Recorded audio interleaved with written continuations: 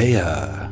Welcome to another episode of the Brea Purveya. I am your purveyor, Pete Phillips, and I thank you for tuning in another week to go on this journey with me. I figured out what I have to do to catch up with the Season 2 premiere. The plan was initially to cover an episode every week, but that's when I thought that the premiere was coming in November. Now that I found out it's in September, I have to cover 2 episodes per show. So, this week we are revisiting episodes 4 and 5, and there is a lot to cover. There is no episode 3 fluff here to be found, so let's get to it. Episode recap. Episode 4 is called The New Arrival, and when it began, we got some answers to last week's questions. Eve actually did see the plane fall out of the sky. They just cut the last episode to make us feel confused about what happened, I guess. Also scoping out the stars is Josh and Scott. It comes up that Scott took the leftover heroin and he buried it in the woods. Why did you do that? Because it's heroin? In the meantime, Lucas goes looking for his drugs where he left them, in the trunk of his Mustang. According to Topspeed.com, the Ford Mustang is known to be a man's car, a muscle car, and one that you keep your distance from at any gathering of cars, which is a funny sentence. But maybe it's not so much of a man's car anymore, as a group of 17 women from 14 countries have just labeled it as the Women's Performance Car of the Year for 2016. That's right, while the Mustang is masculine and has that muscle car goodness that every man loves, women really love it too. Although the car was dethroned the next year by the Honda Civic Type R. And the current Women's Performance Car of the Year for 2022 is the Audi e-tron GT. Now, Lucas blames everything on Mary Beth, so he accuses her of stealing the drugs, but we know that she didn't do it. Sam is also up and at him finally, but he's on a cane, recovering from his spinal surgery. And in a wide shot, we see a lot of the people at the camp as they all see the plane fall off in the distance. I could count 25 people on screen in the group, but that can't be all of them, so I'm still wondering how many people actually fell through this hole. In the morning, our protagonists decide that they must go find the plane.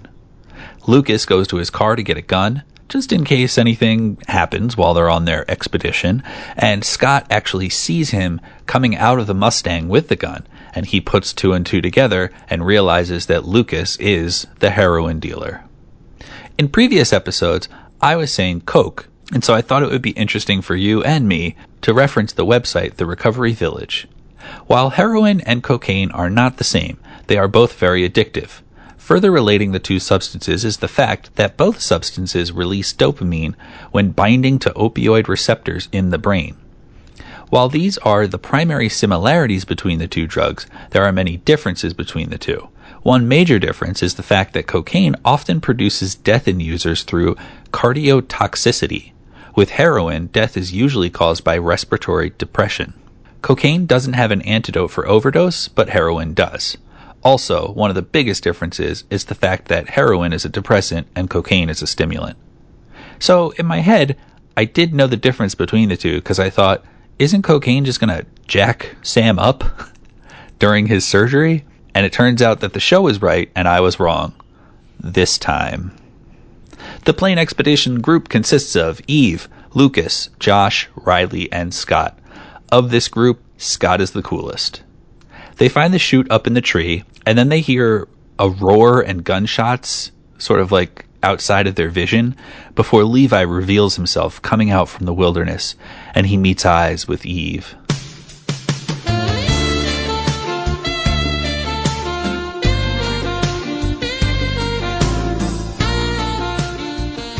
Levi is so close with the Harrises that Josh calls him Uncle Levi. By that logic, Levi has the hots for his sister-in-law. That's just wrong. So he's supposed to save the day, but his plane lost an engine, and for some reason he thinks that he can fix it, even though the technology of 10,000 BC makes it sound a little difficult to somebody like me, who doesn't know how to fix a plane. On the surface, we find that Levi's engine explosion in the hole caused an earthquake, so the government is not going to allow another rescue attempt. Another plane could cause another earthquake, and no one knows how big it could be. But Gavin still sees the people there in his visions. He knows that they're alive, but he can't do anything about it. Then we finally see Billy and Tony again. It's a real breath of fresh air to deal with people who aren't the Harrises. I know I sound mean about it, but their drama is very complicated, and a guy just fixing a car, feels so much easier to watch sometimes. Anyway, Ty comes back from hunting with Eddie, who has never been seen in the show before, so I expect him to die within this episode, even if he's a badass hunter. Lily and Veronica are just chilling reading the Bible, but Lily is kind of looking off in the distance at Billy, Tony, and Ty talking, everybody having fun, which gets her smacked by Veronica. This discipline method backfires and sends Lily off into the unknown to cry, but there's no time for crying when she trips over Eddie's corpse. He died that fast. And he didn't die gracefully either. He's got veiny lines all over his body, but Veronica catches up with Lily, and so does everyone else, so they all find dead Eddie at once. Sam warns people to travel in pairs, just to be safe, because they don't know what happened. Meanwhile, the hunt for the plane continues, but our friends get to a river or some sort of water that they have to cross. Eve puts a stick into the water as far out as her arm will go and determines that it's safe to cross because waterways don't get deeper as you go further in. That would be silly. It turns out she's right, except there's a huge snake in the water that snatches up Riley. I think the writers want us to believe this snake is a titanoboa because it attacks like a boa constrictor and they're a reasonably new discovery. But those snakes could grow up to 42 feet and weigh 2,500 pounds. And that's not what this one looks like. More likely, they are seeing something closer to today's green python, about 10 to 20 feet long and 550 pounds. And that thing wraps around Riley like Josh wishes he could. Lucky for Riley, Levi's pistol works underwater and kills the snake. That was easy, right? Gavin is on the surface stealing government files, one that labels the Mojave hole as the 4th event. That's 5 total holes. That's a lot of holes. He also sees a photo of the doctor he's been working with from the Department of Homeland Security, Dr. Sophia Nathan, and another woman named Rebecca Aldridge. A quick Google search, and he and Izzy are on their way to meet this woman, Aldridge, at her ranch. No call ahead. She likes the poppin'. He likes the poppin' too. Just popped in now. I'm a big poppin' guy. Yes. Since Mary Beth is a cop, she takes over investigating Eddie's apparent murder. Dr. Navy SEAL Sam says the wounds match a lightning strike. Now, Lily saw something in the woods, but remember how she doesn't like to talk, or Veronica won't let her? Sam says that Ty needs to use his psychology background to get Lily to talk, because they need some answers about what happened here. The plane hunters find Levi's broke-ass plane. The right engine compressor is broken. It's always the right engine compressor, right? But Levi's stuff is on the plane, and also on the plane he brought MREs, short for Meal Ready to Eat. So the gang plans to bring them back to the camp. But before they leave, Levi goes back into the plane to get something. It's Eve's ring. He gets it and puts it in his pocket. Suspicious?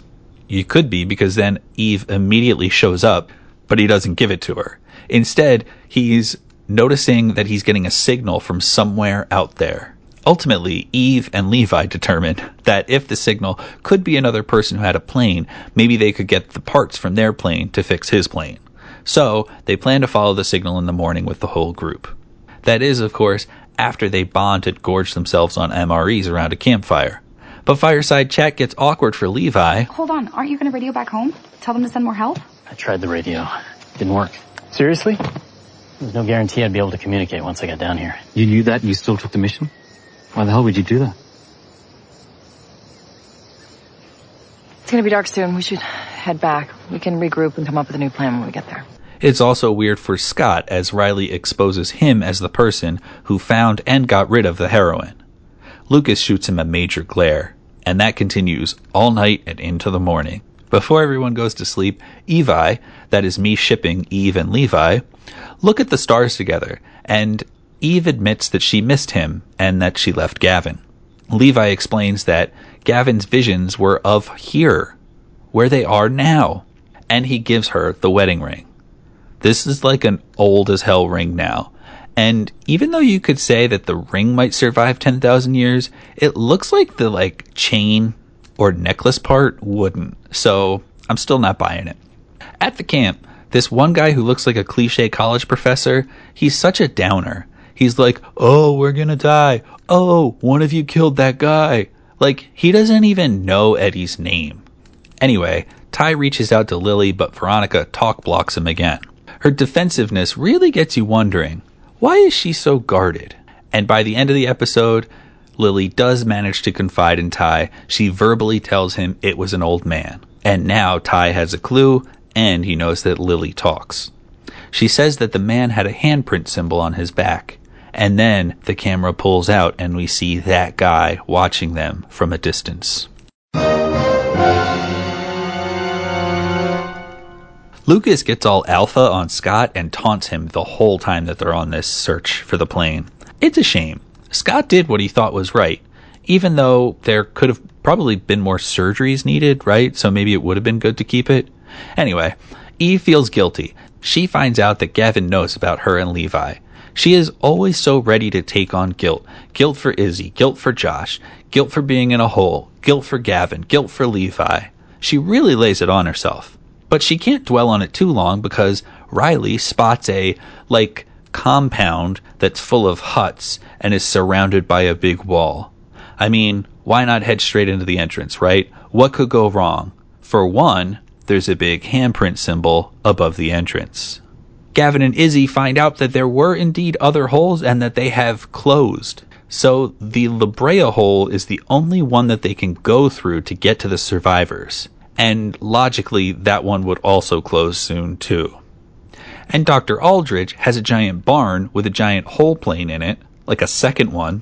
She and the hot Dr. Nathan inappropriate explained that the Department for Homeland Security sent another group down the Mojave hole when that opened 3 years ago, and they didn't come back. But they could be alive too. Now there's one plane, one hole, and one pilot who can fly it down there. It's time to step up, right, Gavin? Episode 5 is The Fort, and that's a much better name than Hut Compound, which I called it. We open on our plane expedition team, and Levi, entering the compound. Scott says that there were some native people who may have lived there before the Europeans showed up. He explicitly mentions the Tongva people. The Tongva were an indigenous people of California from the Los Angeles Basin and the Southern Channel Islands, an area covering approximately 4,000 square miles.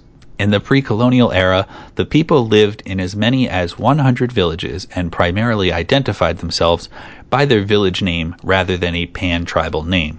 European contact was first made in 1542 by Spanish explorer Juan Rodriguez Cabrillo, who was greeted at Santa Catalina by people in a canoe. As time went on, there were disputes with settlers and exposure to Old World diseases. Mexico ceded from Spain and California ended up with America, and the land that they were promised in treaties didn't really end up with them at all. During American occupation, many of the people were targeted with arrest and used as convict laborers in a system of legalized slavery to expand the city of Los Angeles for Anglo-American settlers, who became the new majority in 1880. To this day, no organized group representing the Tongva has attained recognition as a tribe by the federal government. So Levi can tell that the signal he was receiving is coming from inside of this fort. And again, he thinks the source could help him fix the plane. Not that any defensive native people might be afraid of weirdos who breach their compound while they're away. And that's just what happens. No one seems home, so they split up and they explore all these huts and this temple, trying to look for whatever is transmitting a signal. Eve tries to go with Josh because things are weird with her and Levi right now, but Josh is like, Come on, Mom. because he actually wants to pair up with Riley and look like a tough, independent teenager. And Lucas just grabs Scott to keep an eye on him. But that signal, even Levi do find it. It's coming from a dead guy with a walkie-talkie that is solar-powered, but he's indoors in the palm of a rock formation that is the hand symbol that is in a temple with the hand symbol on top of it. That's too much! Upon finding the dead body, Levi is like, oh, that's Jeff.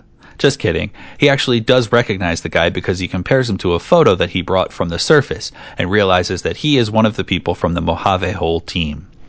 They went down 3 years ago, and this guy doesn't look like he's been dead the whole time. No pun intended. Did he just die or what? Either way, Eve finds embers from a recent fire and realizes This fire wasn't put out very long ago. We're not alone. We need to find everyone else and get the hell out of here. Meanwhile, Aldridge tells Gavin that he is taking the plane into the hole tonight. Dr. Nathan's fiance is in the hole, and that's why she is willing to risk her job to turn off radar so that Gavin can sneak the plane into the hole. But why tonight, they ask, and Aldridge answers simply that she wants to show them something in L.A. That's it. No details, no hints. And then she pulls a helicopter out of her butt, and they fly to Los Angeles. This woman's ranch holds a chopper and a plane. Shouldn't someone, monitor who has that stuff? Josh is still acting tough, so there's a diversion scene where he and Riley end up outside of the fort while Eve and Levi are up in a crow's nest looking for the rest of the gang. The term crow's nest derives from the practice of Viking sailors who carried crows or ravens in a cage secured at the top of a mast. In cases of poor visibility, the crow was released, and the navigator plotted a course corresponding to the bird's flight path because the bird would invariably head, as the crow flies, toward nearest land. However, naval scholars have found no evidence of the masthead crow cage and suggest that the name is coined just because the lookout platform resembles a crow's nest in a tree. Lucas is still being mean to Scott, so they start fighting, and then a mysterious bald man attacks Lucas, who fights him off while another guy shows up to fight. It is on. In the scuffle, Scott freezes. He's not a fighter. He can't pick up Lucas's gun and just shoot a guy, and that's why we like him. So they get captured. And then Eve sees a bunch of men with sticks and bows and arrows and stuff like that coming back to the fort. All hell breaks loose, and these fort owners are out for blood. So they pursue the closest people they can, Josh and Riley, and I cheer them on. I'm just kidding. But they get away, and Josh insists that they go back for Eve and everyone else. We just need to distract them so we can sneak back in. Get everyone out. Okay, I guess I'll just show them the new Billie Eilish video on my phone. This isn't a joke, Riley. My mom and Levi are in there, so here's Scott and Lucas. They could have gotten out by now. I'm not gonna go get myself killed by going back in there. So that's it. You're just gonna leave. What do you want from me? You're such a hypocrite, you know that? Excuse me? You were so pissed at my mom for not going back for your dad. Now the roles were reversed. You wanna run? This isn't the same thing. You're right. It's worse. My mom was trying to help me. The only person you care about is yourself. Look, I never took you as someone who was scared of anything. You operated on your dad and you saved his life. That's who I need right now. Okay. I'm in. What do we do? Give me your phone. Ty is still trying to crack the hardened exterior of Lily, and Veronica too, I guess. Veronica admits to Ty that their father was very strict and she is trying to honor his wishes by being tough on Lily as well. I'm still suspicious, though. In talking with Mary Beth and Sam, Ty says that he would normally use games to make a child feel comfortable, and that might lead them to let their guard down. Sam says that he found a whole car full of softball equipment, so let's start a game. Did you ever wonder why softball is called softball, even though the ball's not soft? Well, originally, the ball was soft. That's it. Even though softball was created in 1887, the name softball was first introduced and approved in 1926 by Walter Hackinson in the National Recreation Congress meeting. Lily is totally into softball. She says her dad used to be her team's coach and that they would play all the time in the backyard. And that doesn't sound like the same dad, which makes me think that Lily was kidnapped. 20-minute spoiler alert, she was, but we'll talk about that later. Back at the fort, Levi and Eve are trying to hide, and they enter a hut where 4 doe-eyed children in animal pelts stare at them. That's a surprise. More surprising, when Eve and Levi hide, and a guy comes in asking the children if anybody's been there. The blonde kid that the camera focuses the most on says that he hasn't seen anybody, and he says it in English. You speak English? Yes, we all do. You're the sky people. What? My grandfather told me about you. You fell from that light in the sky. Have you come to take our village from us? No, not at all. You have to tell your grandfather we mean no harm. He's not here, but I don't think he would believe you. Hey, my son is on the other side of that wall, and I need to get to him. Is there another way out? Yes. Come with me. Grandfather. That sounds like an old man, right, Lily? Later, the kid shows Levi and Eve a hidden exit in a fortress wall. But let's not get ahead of ourselves just yet, because Lucas and Scott have been detained and tied up. So Lucas hatches a plan to have Scott get his lighter from his pocket and burn through the ropes. And once Scott frees himself, he hesitates when it comes to freeing Lucas. I mean, this guy has threatened Scott's life several times, but ultimately Scott realizes that he won't get very far without Lucas's killer instinct, so he helps him out too. Josh is also planning. He has Riley give him her phone, and then he sets it to play music far away from the fort. This distracts the guards at the front gate, and it starts a sort of like Scooby-Doo chase routine, because Josh and Riley are trying to get in, Eve and Levi are almost out, and Lucas and Scott seem to have no plan now that they're free. But all of them meet up just as they are on their way to that secret exit, and that's when Grandpa shows up. Yes, he is an old man, right, Lily? He's ready to kill them, but then a voice in the distance says, "Stop." A beautiful native woman, who's deft at layering pelts and has great accessories, appears with authority. Grandpa does stop too. The woman says to let them go, and they do. Once outside the wall, Lucas still leans into Scott, and Scott stands up for himself, but it doesn't do any good. Lucas just wants his $250,000 worth of heroin back. Like, who are you going to sell it to, man? Back on the surface, finally, Izzy says that if Gavin gets stuck in the hole, just like her mom and brother, then she's lost her whole family. Get it? Whole family?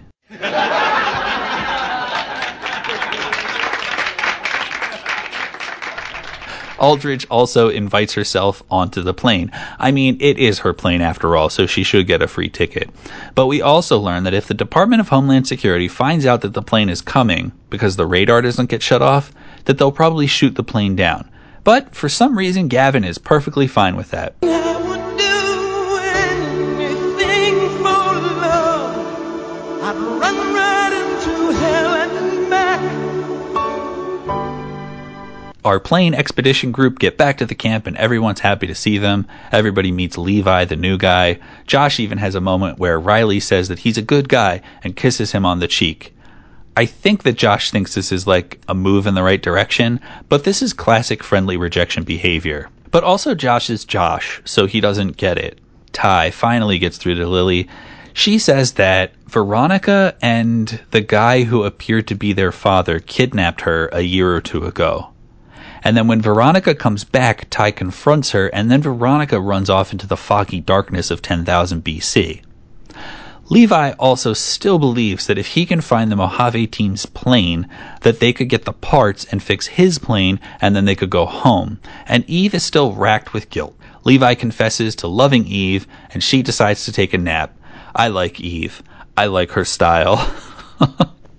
And we finish off by checking in on the surface once more, where Aldridge takes Izzy and Gavin to an excavation site in Los Angeles where remnants of the La Brea survivor settlers are being carefully handled by archaeologists. One of the items that they recover is a letter in a glass bottle, and it's from Eve.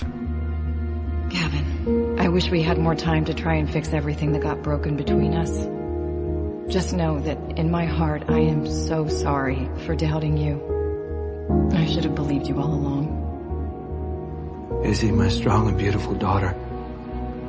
You have your whole life to look forward to. Lean on your father and take care of each other. Gavin, I don't know if or when I'll ever see either one of you again, but I know if there's some way, any way, to help us, that you'll find it. Wherever you are. Wherever I am, no matter what. You're always with me. All my love. Eve.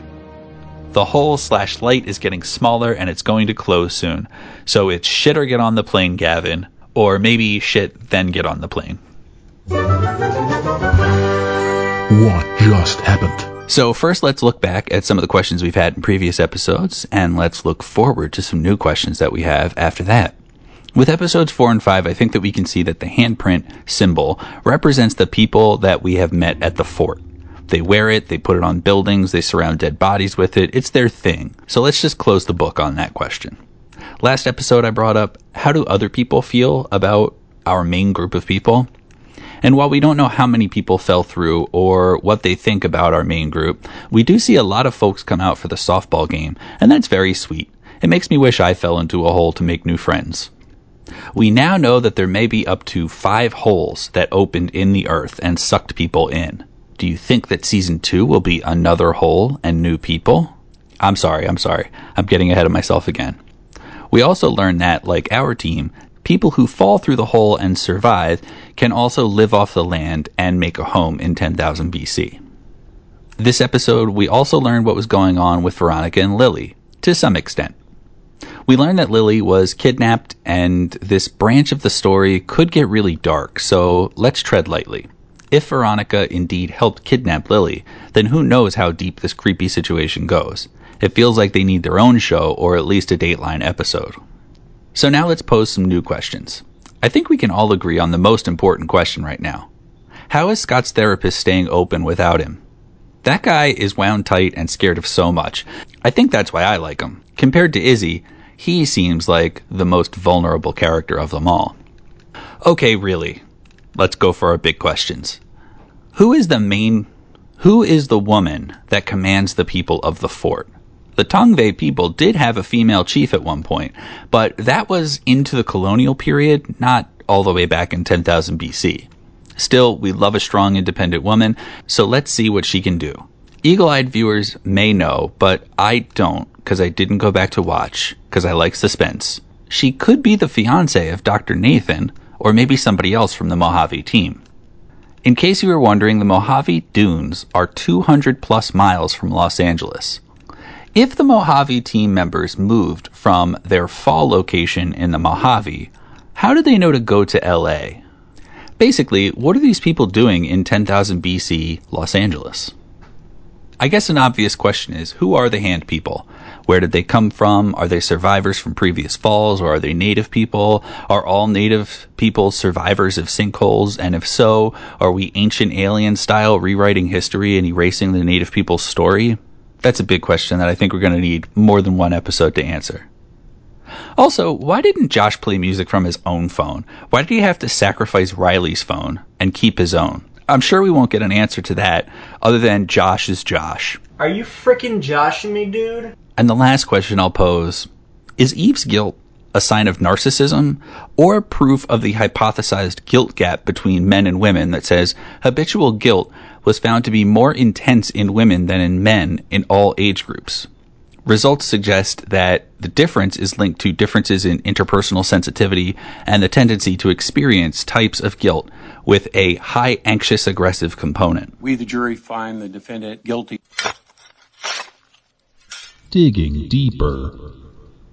This week we're going to dig deeper on Riley, but I'm not going to explain who she is. Let's let the actor who portrays Riley, Victoria St. Clair, give us a rundown. Riley is this 19-year-old sophomore in college, and she, before falling into the sinkhole, is somebody who, really knows who she is a go-getter, gets what she wants, is on the path to, really becoming this wonderful young woman.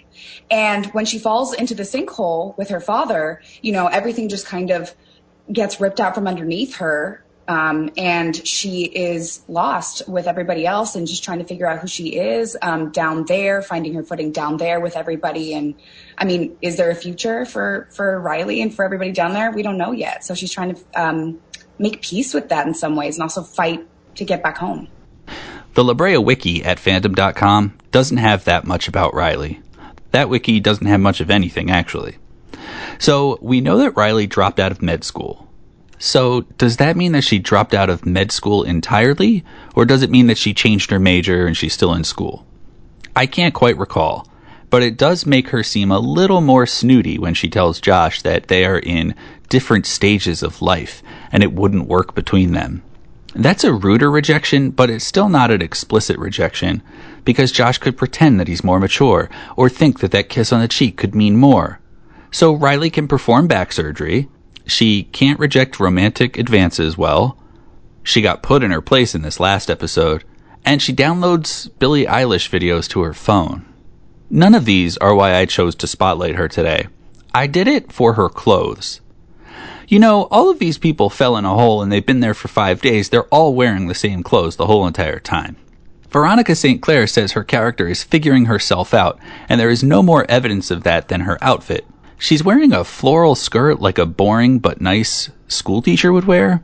She's got these chunky white shoes like a responsible shoe buyer would wear. She's got this leather jacket that a rebel would wear. And underneath that, she has this white t-shirt with New York City on it, like a hipster. And she also has big hoop earrings like a girl at the club.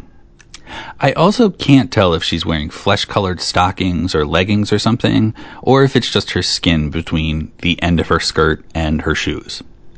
I actually hope that it's some sort of legging, because it's got to be rough on the skin out there.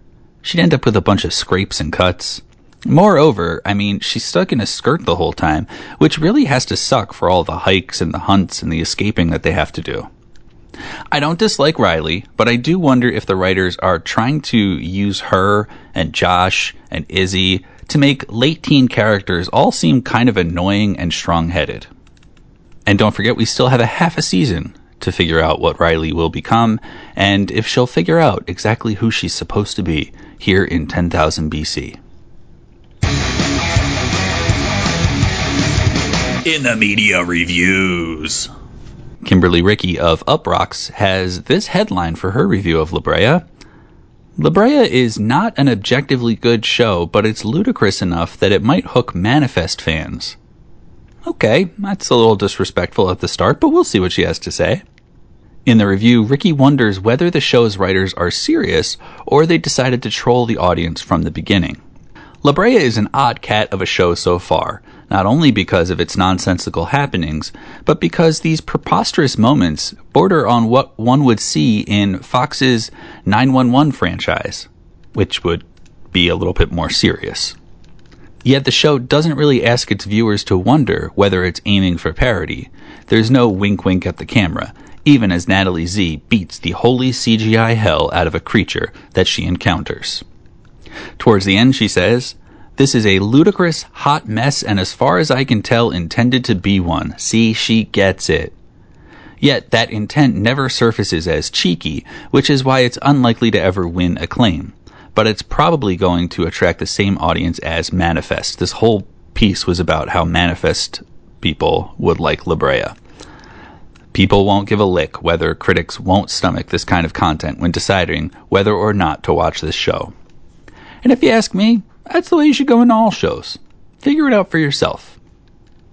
So this has been another week of the La Brea Purveya. Maybe you found us in your podcasting app of choice and you didn't find us on patreon.com/y'allheard, but that is our parent podcast. And if you would like to throw a couple bucks our way, that is a way you can do it.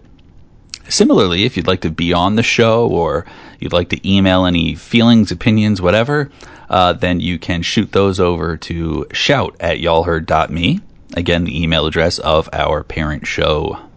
Thanks for joining me for this silly little podcast, and I hope that you have had a fun time listening and that you continue to do so. I will talk to you next week.